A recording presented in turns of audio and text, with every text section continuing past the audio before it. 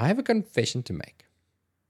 Sometimes I get a bit tired of talking about wellness or resilience or burnout or whatever other phrase people are using for being a functioning non-burnt out human within this profession. Let me rephrase that. I worry that people get sick of listening to everyone, including me, talking about it. But I think that's because a lot of it comes across as here are ways that you should be better so that you can better cope with this job that you chose, which sucks, by the way.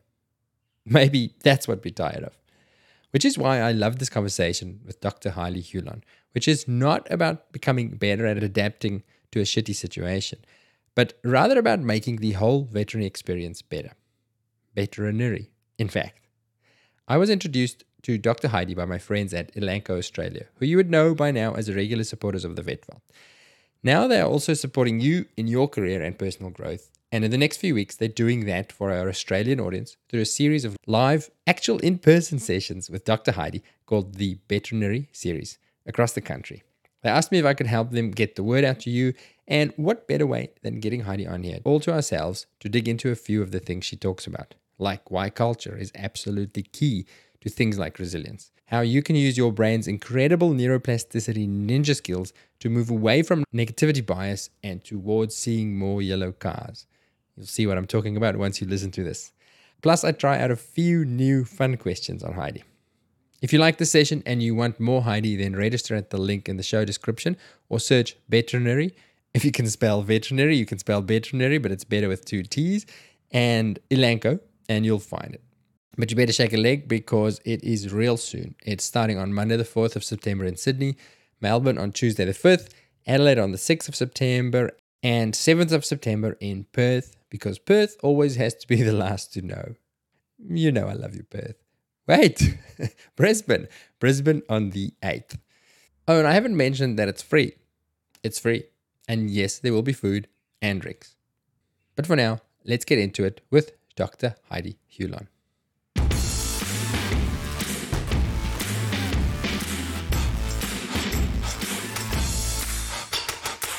Thank you so much for joining us on the VetVault today. Thank you so much for having me. I am so excited about this. We're just talking off air. You're on your way to Australia. You're going to come and see Australia for the first time ever? I am. I leave a week from today, and I will be there, I think, about 12 days. First visit. And this is for the veterinary series that you're doing with Elanco, right? Yes, correct. So I am the well-being consulting veterinarian for Elanco here in the United States. And I guess you could say globally because I am the only one in this role. I created it 3 years ago so that I could have a job. I could Nice. keep my job at Elanco, and it came out of seeing some need within the profession, and timing is everything, right? So right at December 2019, I said, I think I'm going to create this role that's focused on well-being. And then, we know what happened after that. And so it has just grown. How is that for timing to say? I think we need some well-being stuff. Was there any, when you suggested the role, was there any suggestion of, I don't know if it's a big deal, and then 3 months later it's COVID and they go, oh shit, we need somebody to do well-being? A little bit. They're like, yeah, we'll try it. We'll see how it goes. And then it's like, boom. I mean, it's blown up. I get requests all the time for this well-being stuff, and just say I think we've just touched the tip of this iceberg, if you will, that there's so much more that we can do with it. It's so needed, and it's not just something in the United States. It's a global issue. It's a Yeah. professional issue everywhere. Okay, I want to circle back to that conversation. I've got heaps of stuff to talk about that. I do want to start though with something a little bit lighter, and it's a brand new question. You're my first victim for this particular Ooh, question. okay. I've had the same starting question for a long time, and I thought maybe people are getting tired of that one. So the one I'm going to try is, if animals could talk and you could have a conversation with any species, which one would you choose and why? I thought, wow, so many species, so many questions, and so little time, right? That would be the dream. Difficult. But I thought about this, and I'm going to keep it kind of in alignment with my topics. And so I went with, and it might sound simple, but a dog. And the Yep. reason I said a dog is because we are so bound to them. We spend so much time with them, as humans. They're our pets, they're our partners, they're helpers. They do so much for us. I've gone through and worked with so many service animal organizations and have gone through some of the training. It's just remarkable. And having had pets, of course, veterinarian. And so I would be very interested to see how they view us as humans because I think they see the best in humanity, but they also see the worst in humans. And I've done shelter medicine. I did shelter medicine for about 20 years. So I saw bad stuff and it broke my heart. And I just, out of that though, those dogs, they still want to be loved. So how do they do that? And I would like to get their viewpoint because I think they probably, I would like to think they see us in a kinder and more forgiving way than we actually see ourselves. And I'd be particularly interested in how they see the veterinary team, right? We want to help them, but we know they don't always understand, but maybe they understand better than we think that they do.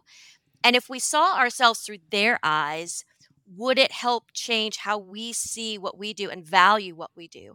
And again, view ourselves in a kinder, gentler way, in that our goal is to keep them healthy, right? Help them live longer, healthier, happier lives, to help them when they're ill, they're in pain. And do they know that? Are they grateful for that? There's also, it, it's tough that, when it's time to say goodbye, would they thank us for letting them go? And for helping the person let them go because that's significant. That adds a lot of emotional anxiety. I mean, that gets to Mm. us as a veterinary team. And so I'd like to think again that they could help us see the good and know that we mean to do good. We have good intent and to focus on that, that they would impart some words of wisdom. And I would also like to ask them, right, about just life in general. How do you have fun? I mean, you see dogs and they're just happy. It doesn't take much to make them happy, and how they just let things go, even when somebody yells at them, for chewing up something they shouldn't have. And I think most importantly is how do you love unconditionally?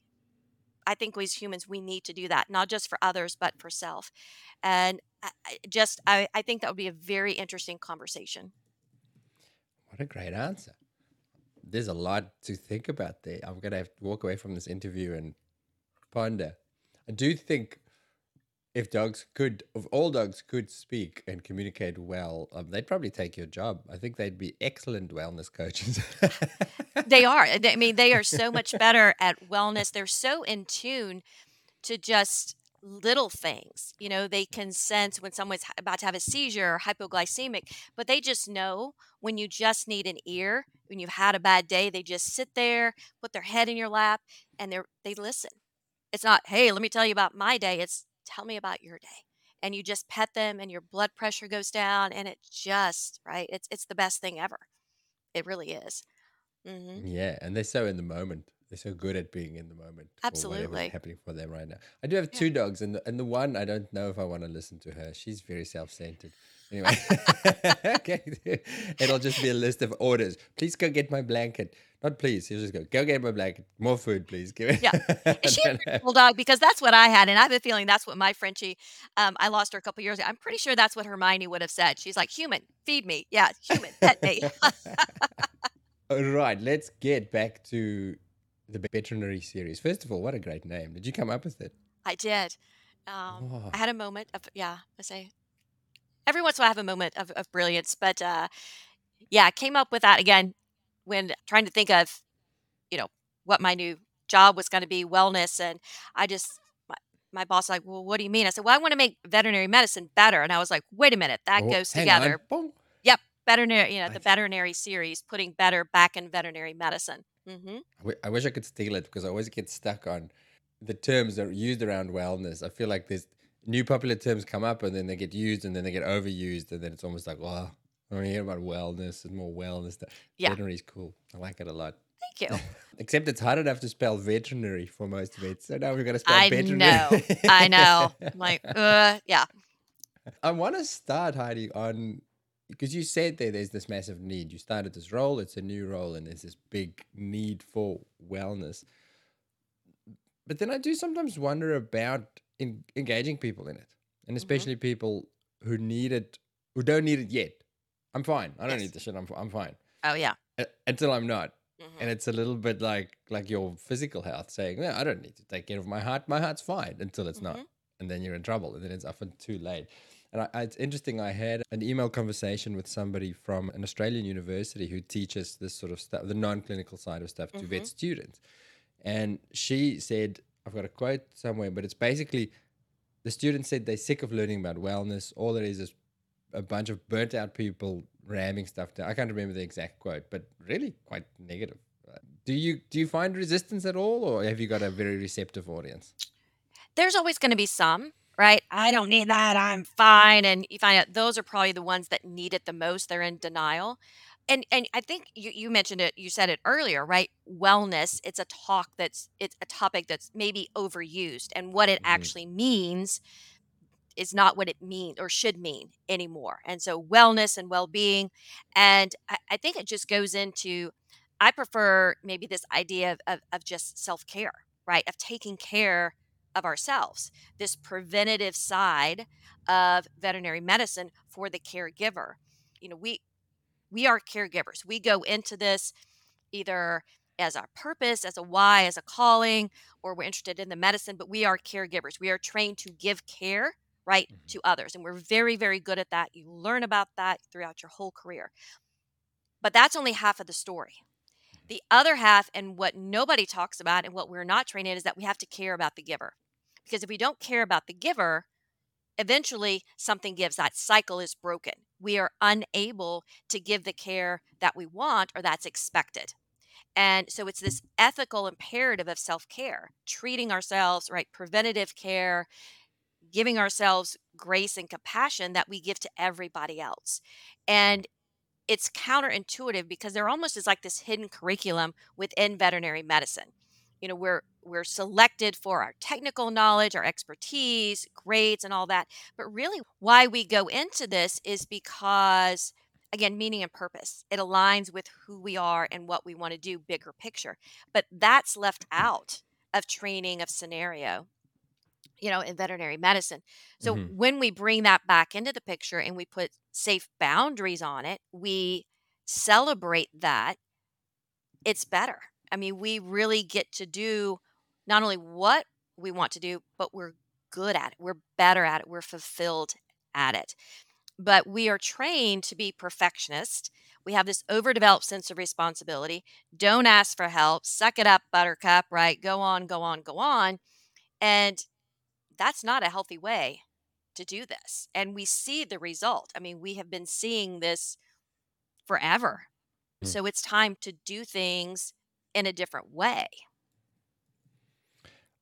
I like how you pitch that. I found that quote. I'll read it to you. It says that they're sick of hearing about well-being stuff, in inverted commas. They Mhm. feel they aren't hearing good things about being a vet, just the need to do a lot of add-on wellness stuff presented to them by burnt-out people. Which is an indictment, isn't it? That is, we talk about the hidden curriculum. Oh, and I think that the problem with that is the focus on, yeah, it's going to be really tough. You're going into this really tough career. It's Mhm. kind of going to suck. And here are tools for you to survive this horrible career that you're going into. Mhm. It's almost the spin that's put on it, but I like Yeah. that you put it on to say, no, it's fantastic if we Mhm. do it the right way. Just make sure that you have the tools to keep it great and fulfilling, and not a a drain or a taxing or something that's going to lead to burnout eventually. Mhm. 'Cause it is the difficult, that's where we can shine. I mean, when you make that sick dog better, you take that injured cat, and it goes home with its owner. And even euthanasia, when you allow that animal not to endure needless suffering, that's our goal. That's what we wanted. That's what we're trained for. That's where we, not just survive, but we thrive in that. That's who we are and what we're supposed to do. And we should find satisfaction in that. We should derive pleasure from doing our job well, but we just focus more on the negative, right? What didn't go well. And that comes to our forefront. We focus on that and we forget about all the other things that went well Yeah, during the day, all the yeah. good that we did. Mhm. So I had a look at the website for the talks that you're doing. So there's a topic list as it stands on the website, and let me know if it's not right. But I've Okay. got rekindling your why for veterinary medicine, Hmm. discovering your character strengths, Yes. empathetic exhaustion, Mhm. burnout, neuroplasticity, and resiliency and flourishing. Correct. Those are big topics. Yes. How did you pick them? I know the right. It's like, where's veterinary medicine in this? Right? You're like, what's going on? So those are again out of a number of other certifications that I've got. I think that those. I joke that in order to say veterinary medicine, we kind of have to pull from outside our profession and Yeah. bring some things in. Uh, so it starts with why, and I love that we talk a lot about this at Elanco about start with your why. People align with your why, your values, your core beliefs, and so I'm going to have everybody write their own why statement. We have a little exercise, a template. Why? Why are Mhm. you in veterinary medicine? And I know I've wanted to be a vet since I was 3, so from 3 on, I've been able to answer that question. Now, I'm not gonna say there haven't been some days I'm like, "Why am I doing this?" And I'm sure there are a lot of other people in the profession that go, "Why am I doing this?" But that's at the heart of who we are, right? That's what we need. And so to rekindle that, to write that down and to know that, to memorize that helps us because out of that, that comes out of our strengths and our values, our core values and beliefs, who we are. And so discovering that, right? What you are naturally good at, your talents. What do you develop your skills? Is it surgery? Is it dermatology? What are your interests? What outside, or it could be veterinary medicine, do you have that sparks interest or passion? And then another strength is resources or connections. Who are the people in your life that support you?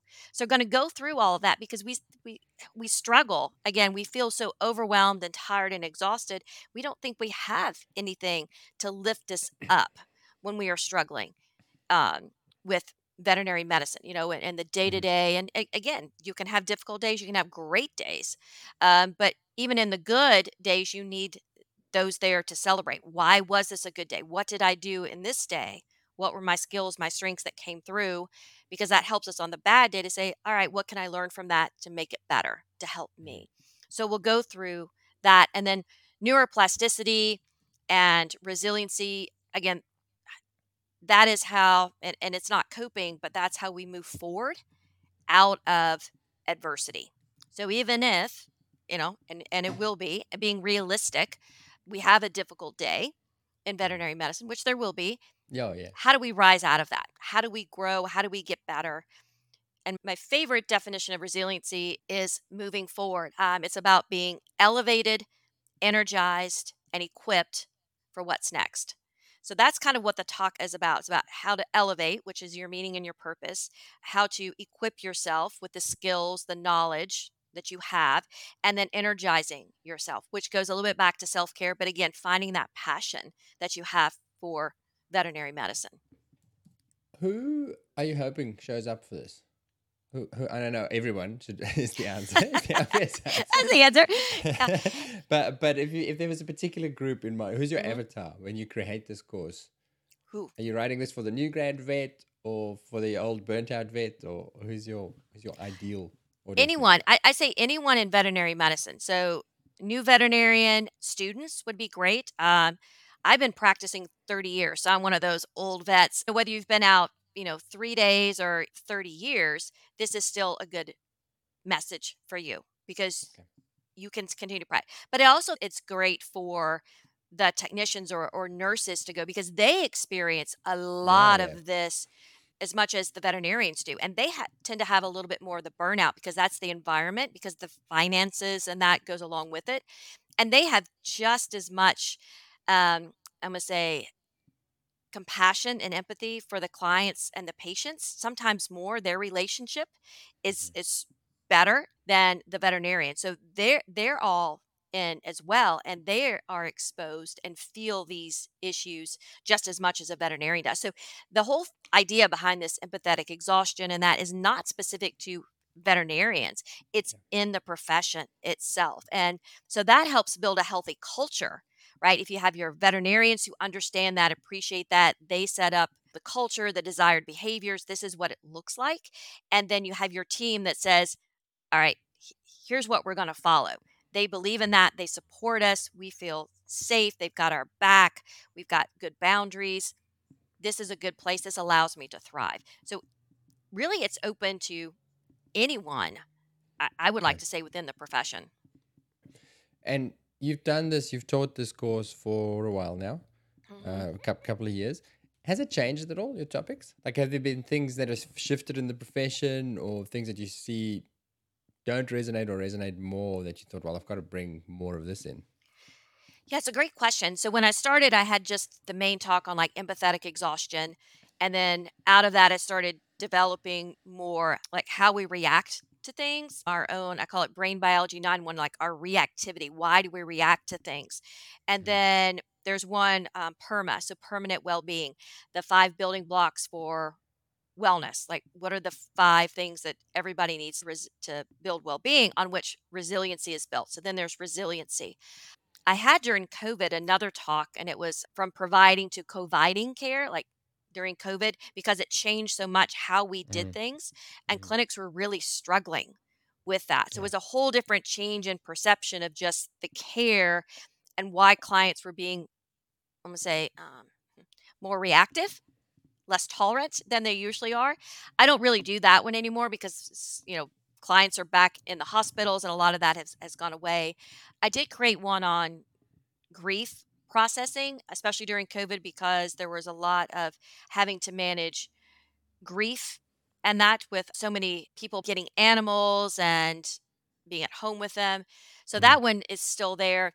But the new ones that I'm working on have been on culture, developing a healthy culture and really flourishing. So to your point, not, and it never was kind of doom and gloom, but more here's how to flourish, right? Here's how Mhm. to take this and really blossom to Yeah. bloom within the profession. And that seems to be resonating pretty well with clinics that they want to come together because, and this probably is the same over there, is that we're very understaffed here. Most Yeah. veterinary hospitals here do not have um, full teams. So there's a lot of say extra work going on, under resourced, which can create a lot of burnout. Everybody's tired, but even with that, if you are aligned, you can make it work. Mhm. Yeah, and that's sort of what we said earlier, right? It's moving away from the crisis, moving away Hmm. from the sick patient that you're trying to make better Hmm. to preventative healthcare. Yes. It's just saying, Hmm. well, what can we do to create a thriving environment rather than just learning how to tolerate a really shitty environment. Yeah. It's thrive instead of survive, and we have control over that. I mean, it is possible. It really is. Dr. Heidi is talking about creating the right culture in a workplace to create somewhere where you want to work. Something that I'm learning that makes a big positive impact on the culture of a vet clinic is continued improvement of clinical knowledge. Not perfect practice, just ongoing growth. It's really fun being part of a team where everyone is learning and sharing what they're learning. And shameless plug for my own product, but I think that a team subscription to our clinical podcast is a great way to nurture this culture. Everyone has access to the same information. You spend somewhere between 20 minutes and an hour a week listening to a conversation with someone at the top of their game while you do some other mundane task, and you become a veterinarian. Sign up for our clinical podcasts at vvn.supercast.com or email us at info@thevetval.com to ask about practice subscriptions.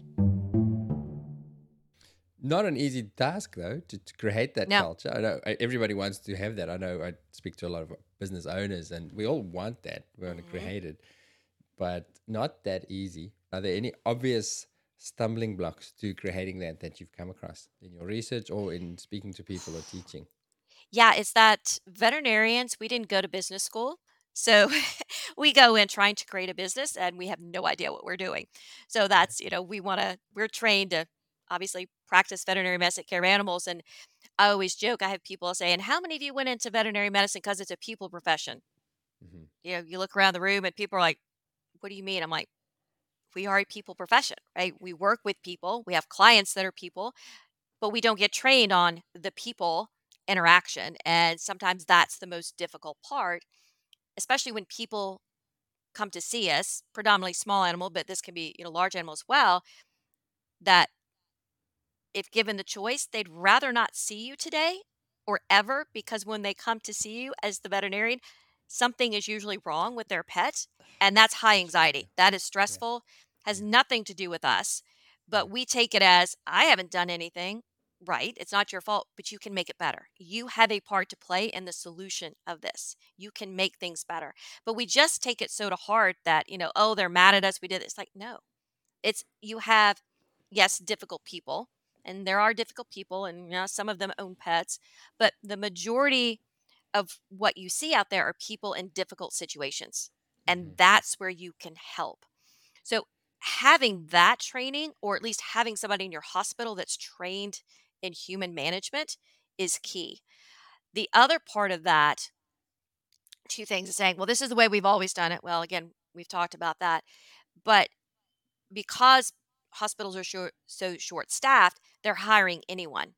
And quite often Yeah. you get one toxic individual, right? And it permeates, spreads negative emotions. Emotions are contagious to everyone, and it just wears everybody out. And, I've seen so many hospitals kind of go up in flames. You lose the good people because you brought in the wrong person because you needed somebody.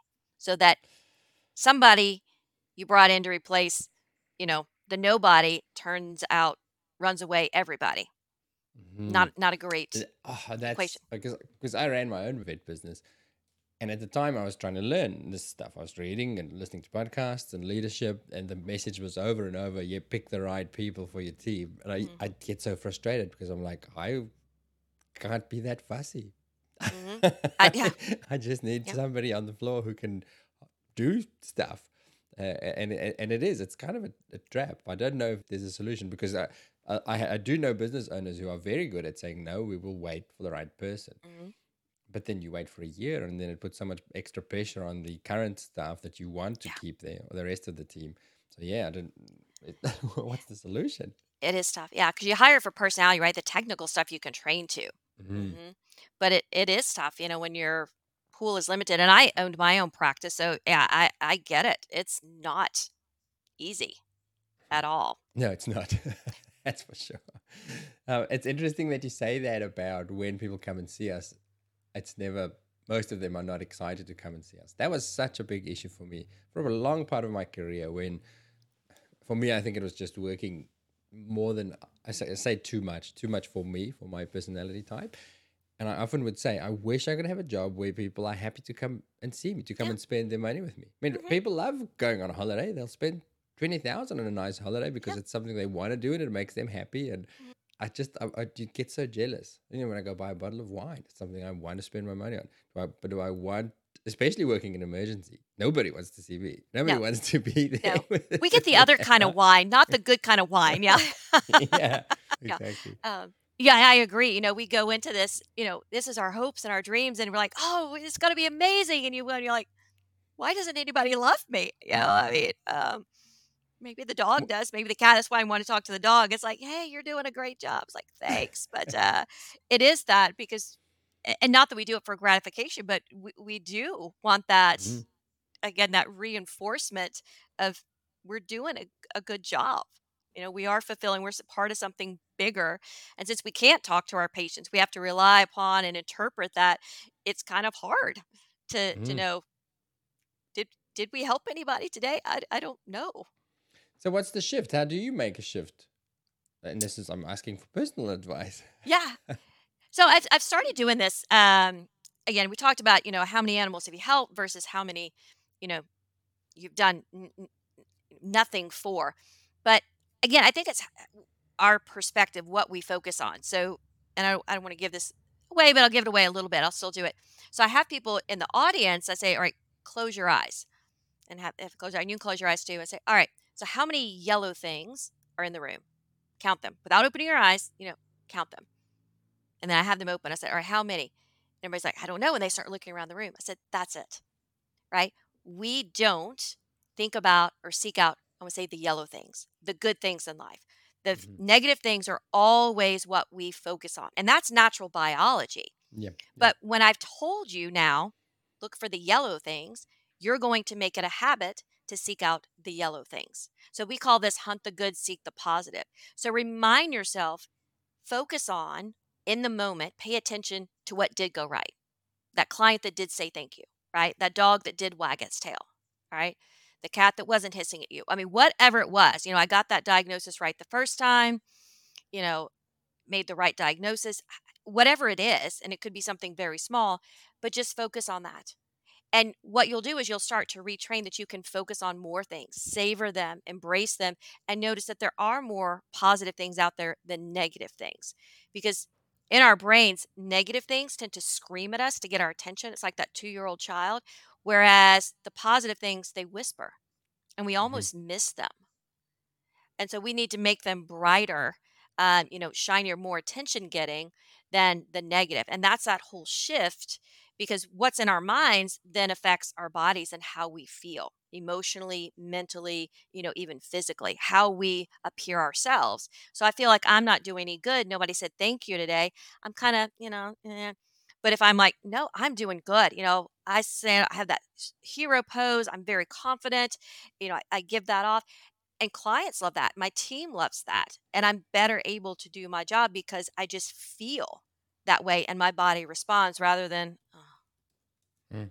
hmm Mm. It's interesting. You that thing you discuss about you see the things that you're looking for, and you picked yellow of all the colors, which is great.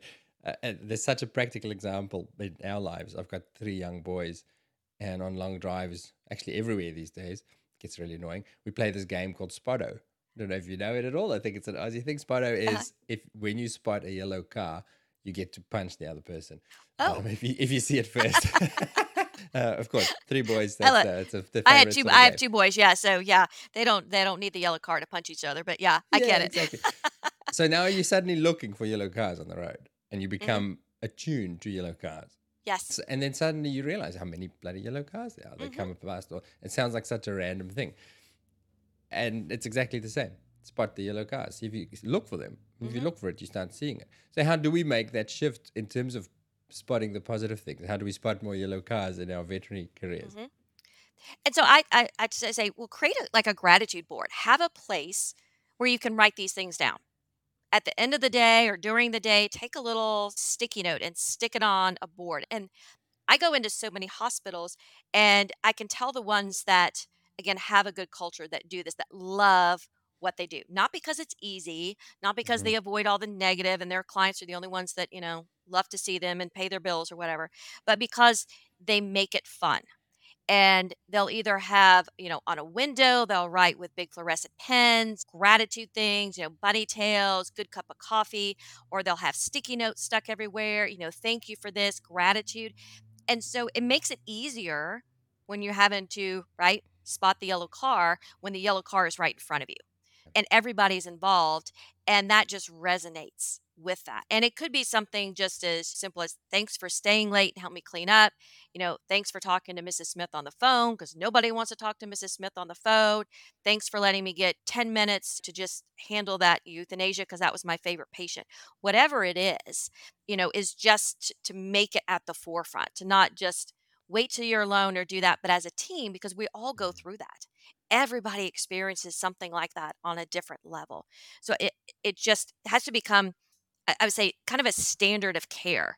And one of the other things we do in the workshop is I have everybody write a mission statement in regards to the care for each other, not the care for your pet, for the patients or your clients, but how do you care for each other? What are the standards? What are the requirements, right, in regards to how you attend to and take care of each other. And so when you have that and you know that, wow, this is how we're going to treat each other, these are the desired behaviors, this is what we're going to live by, that's pretty amazing. That lifts you up. Even when things are difficult, you can look to that and say, all right, it's okay. It reduces that stigma that still goes around with self care and compassion towards self, allowing yourself to say, it's okay not to be okay. It really is. But you don't have to go through it alone. So that's one thing I really want to promote is it's not something to be done as an individual. It's something we have to do as a practice, but also as a profession to emphasize and make this a requirement.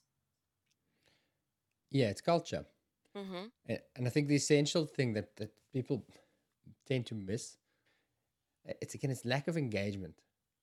I do find I've seen it in so many teams where people want it to be given to them, but they're not happy to step forward and contribute to it. So Mhm. your example of the gratitude board or something like that, that's great. But I've seen it fail because it's something that comes from the top. So management Mhm. says, all right, here's the gratitude board. And then the team goes, oh, I roll. This is so lame. Trying to make us, and trying to hide the fact that work sucks. And it has to have buy-in, and it's Mhm. better if it comes from the team. Like, Absolutely. do you want to work in a nice practice? Mhm. Would you like to work in a great practice that's fun Mhm. to be in? Then make one. Mhm. Be the first one out there in that extra mile to say, well, I'm going to do this. I'm going to focus on this and not wait for the boss to do it, because then it doesn't work. It falls down. Yeah, grassroots, grow up, right? Starts at the roots and it works its way up. If you want it to work, you have to be a piece of that puzzle. Because the puzzle unfinished, really, I mean, you're like, okay, you can definitely see this isn't going to work. It doesn't look the same than when all the pieces fit in together. So it's culture. And does this feed into, when we talk about spotting more of the positive, does it feed into your topic of neuroplasticity? Yes. So I love neuroplasticity. It's kind of this whole new science, lots of different, I would say, trainings. I've taken the one I'm working on now is kind of positive neuroplasticity. So it's just what we said. It's focusing on the positive and retraining our brains to use that information as our references and our resources than the negative. So our negativity bias, which controls us, and our amygdala, our security system, is a pessimist. So it's always looking for the negative things, the wrong things, and focusing on that. And I just recently finished a class and it was talking about we have five times more neurons in our brains that are dedicated to threats than we do to anything positive. So overwhelmingly, we view the threats, real or perceived, out there. I mean, we get that, we focus on that, and then we react to that fight or flight, whatever it is. So the neuroplasticity is like our brains have the opportunity to grow throughout our lifetime. And it's called experience dependent neuroplasticity. So, contrary to popular belief, right, old dogs can be taught new tricks if you are willing to learn. We just have to shift from being Velcro for the negative, and now we're Teflon for the positive to reverse that, right? The positive now becomes more of what we focus on. And that's really what goes into this because when we only focus on the negative, it's that fixed mindset, right? You're only as good as you're ever going to be right now. You're never going to get better. If you have to ask for help, it's because you're stupid, which means nobody wants to admit a mistake. So bad things happen. You don't trust anyone. You're very unfulfilled versus a growth mindset that says, yeah, even if I screw up, right, I still have learned something. I can get better. I can always learn something new.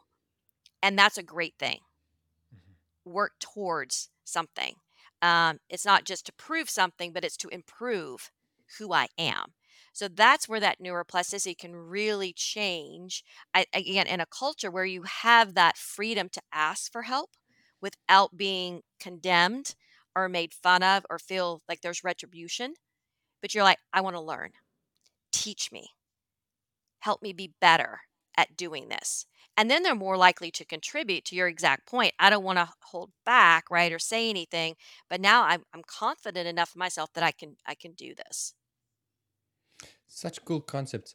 I just want to underline again that 5 time more neurons focused on the negativity. It does kind of make you think that maybe we should stop being upset when we feel anxious or have a lack of peace of mind and go, yeah, that's actually normal.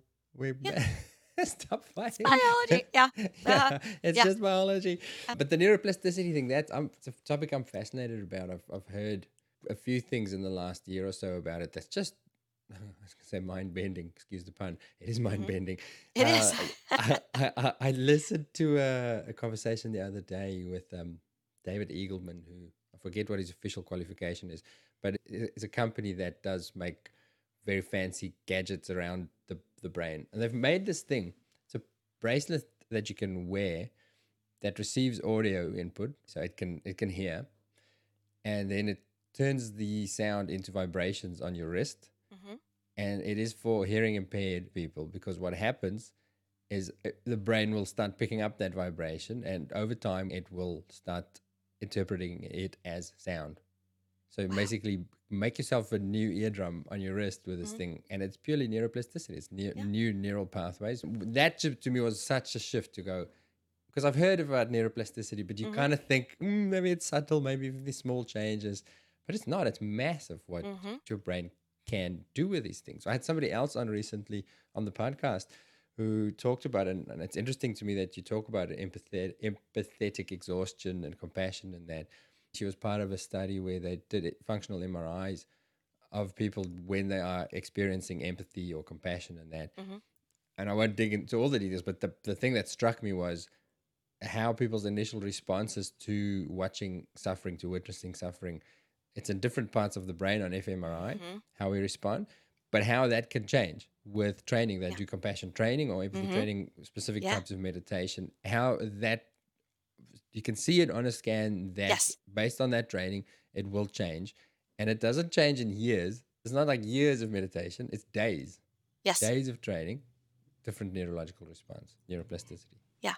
It's so cool. So they say neurons that fire together wire together.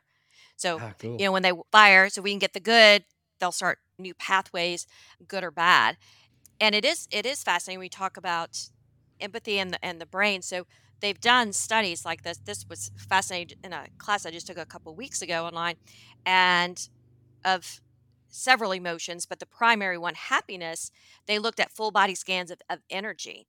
And happiness is the only emotion where there is head to toe, the body is lit up with high energy. And we think of it as positive. I mean, it's like glowing. It is totally yellow. No other emotion, not even love, does that. Love will go from head to about thighs of high energy. But happiness truly does go from your head to your toes. So it's a complete body sensation. Now, anger will light up strong emotions too, but it's usually just from the heart up. You get that Uh-huh. that rage. But Yeah. depression, anxiety, everything else, there's no energy. I mean, the body is basically empty. It's black on these scans. And when we talk about empathy and compassion, and this is why I don't think we really have compassion fatigue, is empathy is what you get from another person, right? What you give me emotion wise. I feel what you feel. And that can, if it goes down one pathway, it can trigger the pain center in the brain. Literally, we Mhm. feel pain. But if it goes down the other pathway, we go towards compassion, right? And compassion is the deep awareness of the suffering of another coupled with the desire to relieve it. And I say that is the job description of a veterinarian or anybody in the veterinary field. But compassion actually triggers the reward center in our brain. So with that, we get, and again, compassion, whether it's others or self, we get this daily dose, if you will, DOSE, dopamine, oxytocin, serotonin, and endogenous opioids. All those things release. So anti-inflammatory, painkillers, anti-anxiety, antidepressants, all these miraculous things get released in our own minds that make us feel better when we actually allow ourselves to be compassionate. So that's the really cool thing is empathy starts that, but then where do we go? Do we take it to the extreme to where, yeah, now I'm feeling your pain and really Mhm. and truly it becomes my pain? We fail to differentiate. Or do I set appropriate boundaries and I'm like, I can fix that, right? I can help you feel better. And that not only helps you, but it helps me as well. Have you come across practical ways to move towards that?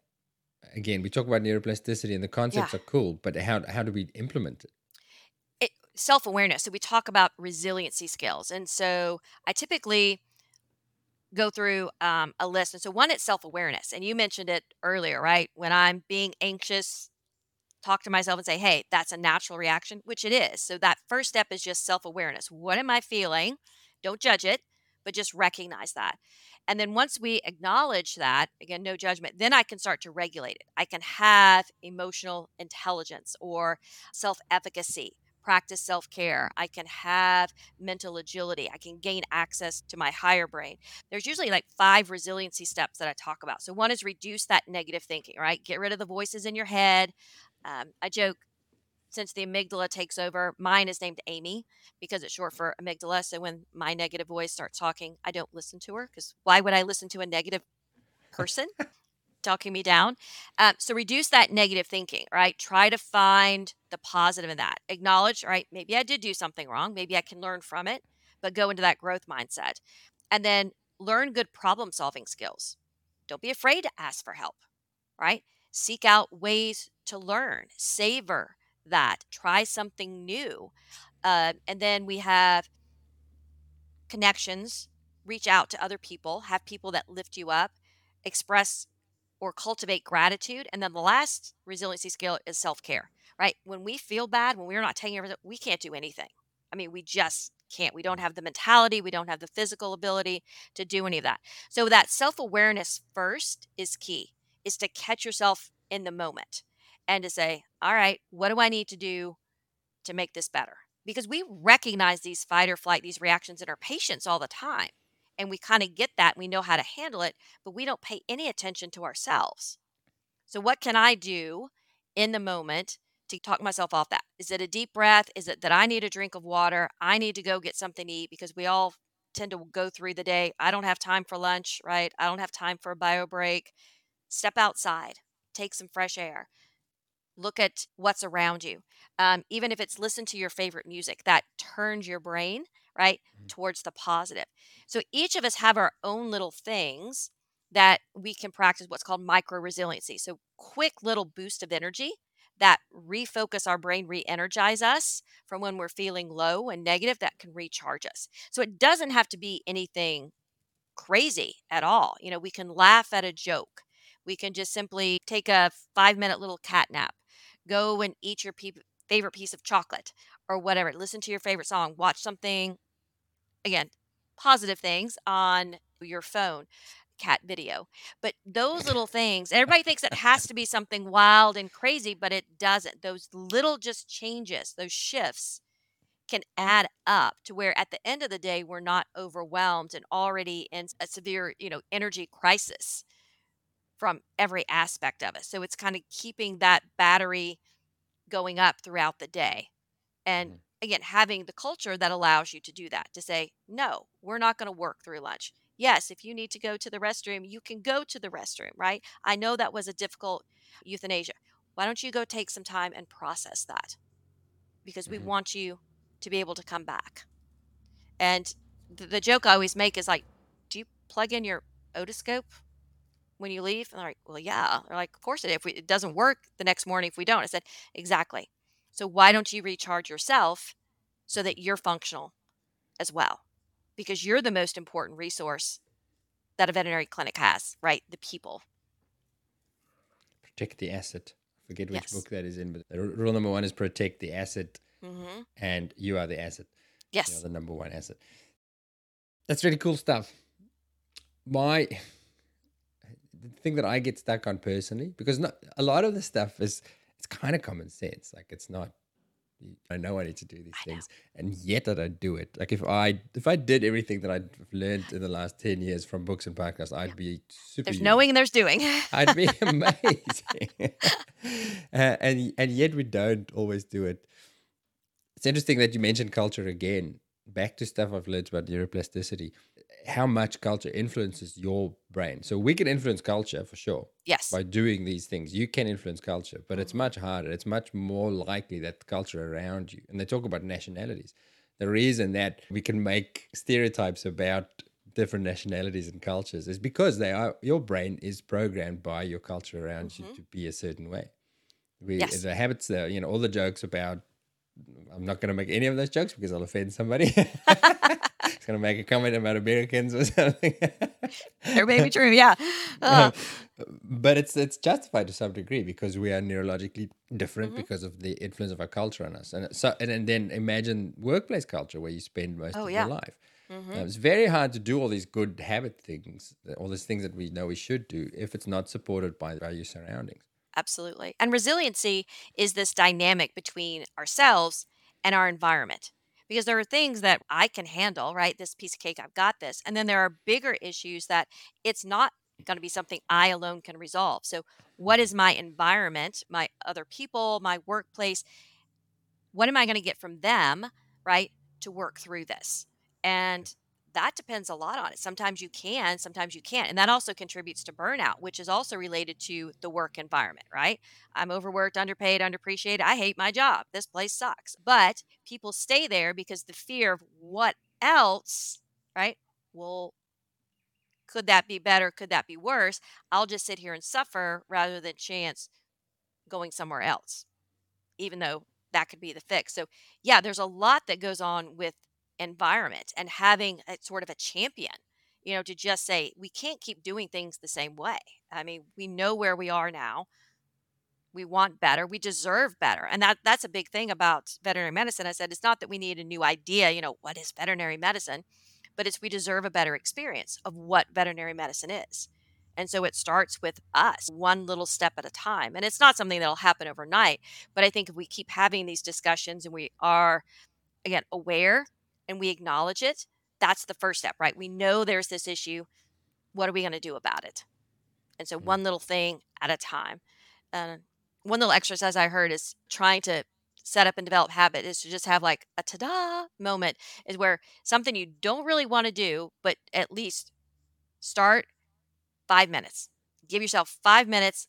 I'm going to do whatever this is. So clean it. I don't really want to clean my house, but I'm going to give myself 5 minutes. If you get past that little bit, right, then you start getting into it. So Mhm. even if we start with self care, right, give yourself 5 minutes. You deserve 5 minutes of your own self care, a ta-da moment. Make that in the clinic, right? Everybody together has a little ta-da moment. We're going to go into the break room. We're all going to talk about our day. You can't make this stuff up. We're going to generate some laughter. We're going to have a little snack. Whatever it is, just start somewhere, Mhm. somehow. And then just see how things progress. I like that you say do it in a team thing because it's also much easier when there's some degree of support and accountability Mhm. to say, well, we're going to do this together. And I Absolutely. know this from personal experience. I try Mhm. and get new habits. I try and learn how to meditate or whatever the things. And if it's just me, then it's much easier to go, well, I don't really feel like it today, having a tough day or whatever. Yeah. Versus if somebody's waiting, if somebody's saying, hey, it's time for the today moment, okay, well, let's do it. Let's jump in on it. Yeah. Because you may have a bad they may be having a bad day and you're saying, Mhm. "Hey, help me," may actually be helping them as well. So, knowing that you're not the only one that's going through this at Mhm. all, that accountability, but that common humanity, that especially within veterinary medicine, you're not alone in what we go through. It's knowing that there are, the people that you work with that that understand what you're going through because they're going through it as well. Oh, we could talk about this all day, and I, I wish I could come to your sessions, but I am actually in America when you're in Australia. We're doing a country swap, so I'm missing out. But for people who are still in Australia when you are here, do you have dates? Yes. So we start on September 4th. We'll be in Sydney. It's from 10 to 4. And then we'll be in Melbourne on the 5th. Same thing, 10 to 4. Same session. We're going to Adelaide on the 6th. We'll be in Perth on the 7th. And then we'll go from Perth all the way over to Brisbane. And we'll finish up at Brisbane on Friday the 8th. Wow, whistle stop tour. You're not going to see much of the. They have I told you that. Have they told you that these places are quite far apart? Right? It's not. I was looking at that, the Perth to Brisbane, I was like, "That's gonna be an interesting one," that and the time changes too, so I'm gonna come in a little bit early and have a couple extra days in Sydney on the beginning, and then, Okay, great. I'm gonna have an extra day or so in Melbourne because 'cause I'm a huge tennis fan, and I know the Open's not going on, but I gotta go by Rod Laver Arena just to Soak up the see it. ambiance. Yeah, Yes, get yeah. if because I'm missing it, I'm gonna cheat. Is it a fair question to say that if I had to take just one action away from the program that will most impact my well-being, could you pick one? What would you pick first? I'm gonna I would say, I want you to answer the question, "What is right with veterinary medicine?" What is Mm, right with veterinary medicine? okay. And what part do you play in that? Because again, we tend to focus on the negative, but it's like, nope, there's some good things there, and we all have a part to play and why it is good. Because even though those clients don't want to see us, they trust us. We are the solution. I say we're life savers, ER, but we're also should be life savors, OR, SAVOR, that we savor the lives that we have the privilege of taking care of. So that's a big part of, again, looking at this in a different way. That's really cool. All right, I did warn you about this one. Let's start wrapping up. Also, a new question. I'm stealing this off of Malcolm Gladwell's, but he had an Ooh. episode. Have you come across Malcolm Gladwell's podcast? And not his podcast, but I think I have all of his books. Oh, so you should listen to Revisionist History. It's all Malcolm. If you're a Malcolm fan, I am. And he had an episode, the Magic Wand episode, where he talks about if you had a magic wand. So Yes. basically, gives you an excuse to say if you had a magic wand, you can ignore all the practical considerations, and you Uh-huh. can ignore reality, and you could make one change to the vet Mm-hmm. profession. What change would you make, Heidi? Ooh, I love this question because I actually have several magic wands. I probably have about 8 of them because like I said, I'm a huge Harry Potter fan. So I've probably already tried this, like, you know, waving expecto patronum, waving my wand. But if I had a magic wand, the one change that I would make would be to empower us, kind of maybe protego, right? Empower us all with appropriate boundaries to kind of set us up for success because we dive in without thinking about how we're going to be effective because we just don't do that. We're so engaged and trained, and we have the desire to help others that we just forget about ourselves. So create those boundaries, meaning emotional boundaries, mental boundaries, time, not have to ruminate, physical, that would allow us to truly practice with the purpose and the passion that led us into this profession. So we can Mhm. truly enjoy that without getting battered and bruised because everything's coming at us. But just, I would say boundaries. Yeah, give us a little bit of buffer. Comes back to what you said right at the start. You mentioned the hidden curriculum, and because the hidden curriculum teaches the opposite of that to some degree, and I think it's Exactly. changing. I like to believe that it's changing. It sounds like it's changing, but Slowly. Mm-hmm. maybe you don't need a magic wand for this. Maybe we just need a bit of time Yeah. and a bit of insight and better modeling of what it should look like, Yeah. and a magic wand. Make other animals talk, right? So yeah. What's it again? Expecto Patronum. Expecto patronum. Yeah, you Expecto create your Patronum. Yeah, yeah, your yeah. your Patronus Patronus. charm. Mm-hmm. Okay, so what's your Patronus? Mine. Oh, I what would knew you would mine have thought be? about this because if you said you're a big Harry Potter fan, I'm I sure you am. would have I thought know. about this. Mine actually would probably be an eagle. Just I don't know if you can read this. It says War Eagle, so that's my college's kind of mascot is an eagle. Oh, We also cool. have a tiger, but I just think that would be cool. I like that. Okay, standard questions. I've mentioned a podcast that I like. Do you listen to podcasts? I don't. I've tried to get Oh, into. I'm more. I love a book. I'm mhm. I'm a reader. Okay. I love books. I'm in a book club, so that's my O- big thing. Okay, so a recent book that you've read that you think we should all read that's made an impact on how you see the world, or if it's just for fun. Provide. Ooh, there's been several. Ooh, the one that I read recently that I just absolutely loved was called Lessons in Chemistry. And so Lessons in Chemistry, it kind of covered three of my favorite things. One, never give up on your passion. If it's not there, find a way.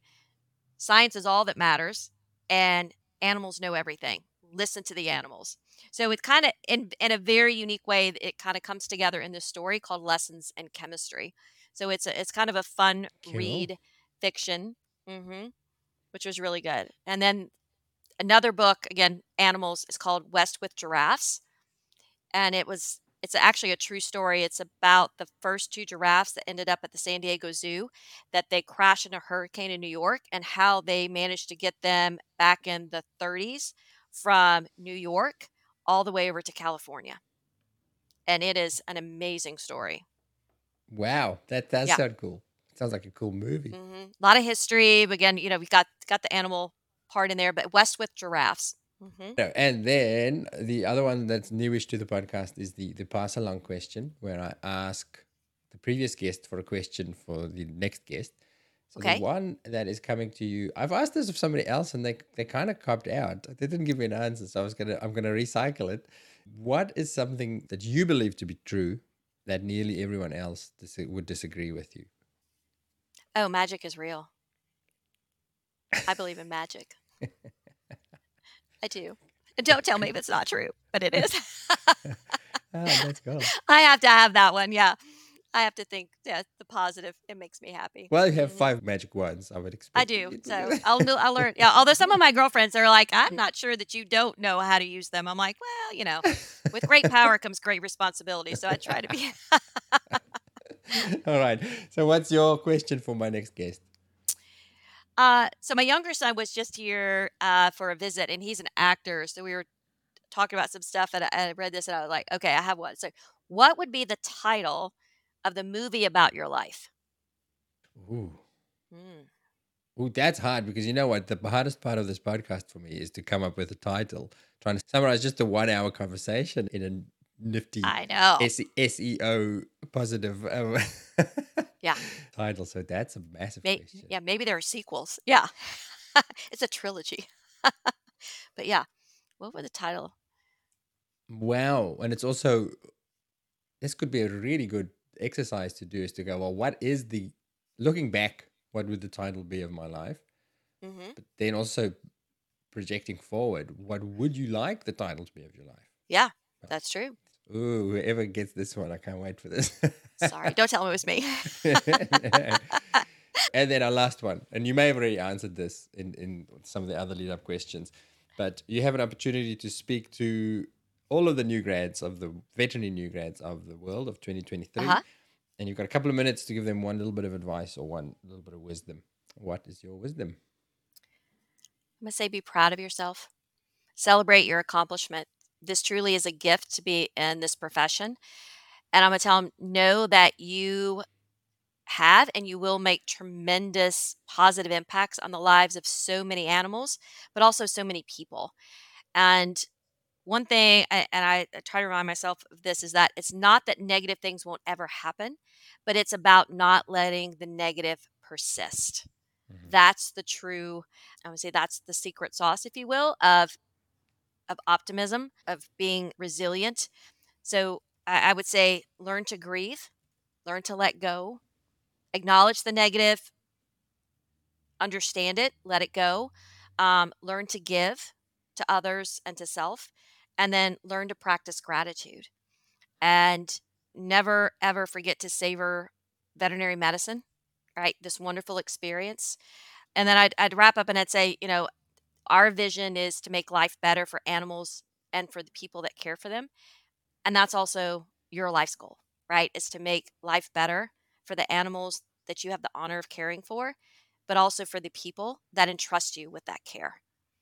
So it is remarkable what you get to do every single day.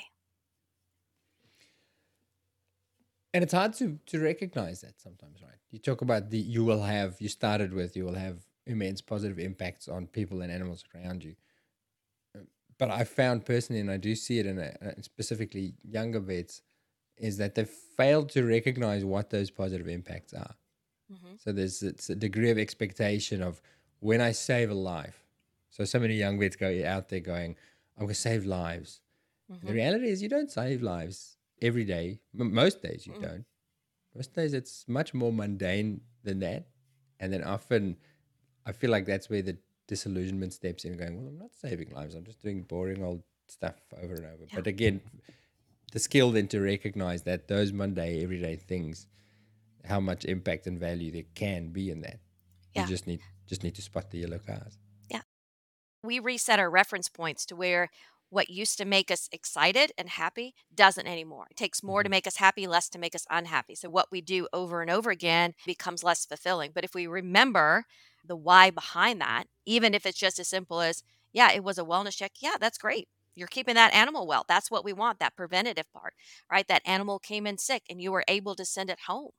That's tremendous. It doesn't always have to be the great, I saved this dog that was hit by a car and we didn't think it was going to make it. And that's the only time I can be proud of myself. It's every single day. There's something positive you can find. Fantastic.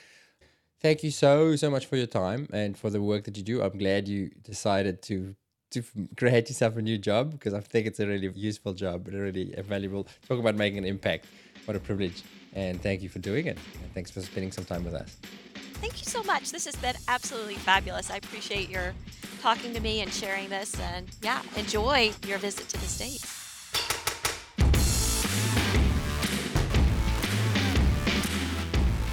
Before you disappear, I wanted to tell you about our new weekly newsletter. I speak to so many interesting people and learn so many new things while making the podcasts. So I thought I'd create a little summary each week of the stuff that stood out for me. We call it the Vetvault 321, and it consists of, firstly, 3 clinical pearls. These are 3 things that I've taken away from the clinical podcast episodes. My light bulb moments, the penny dropping, any new facts, and the stuff that we need to know to make all the other pieces fit. Then, 2 other things. These could be quotes, links, movies, books, a podcast highlight, anything that I've come across outside of clinical vetting that I think you might find interesting. And then, 1 thing to think about. I'll share something that I'm pondering, usually based on something that I've read or heard, but sometimes it'll be just my own musings or rants. The goal of this format is that you can spend just 2 to 3 minutes on the clinical stuff and move right along if that's all that you're after. But if you're looking for content that is more nourishing than cat videos or doom scrolling, then our 2 other things should send you in the right direction. And then something extra for when you feel like a slightly longer read. If you'd like to get these in your inbox each week, then subscribe by following the newsletter link in the show description wherever you're listening to this. It's free, I think it's useful, it's fun, and it's easy to unsubscribe if it's not for you. Okay, we'll see you next time.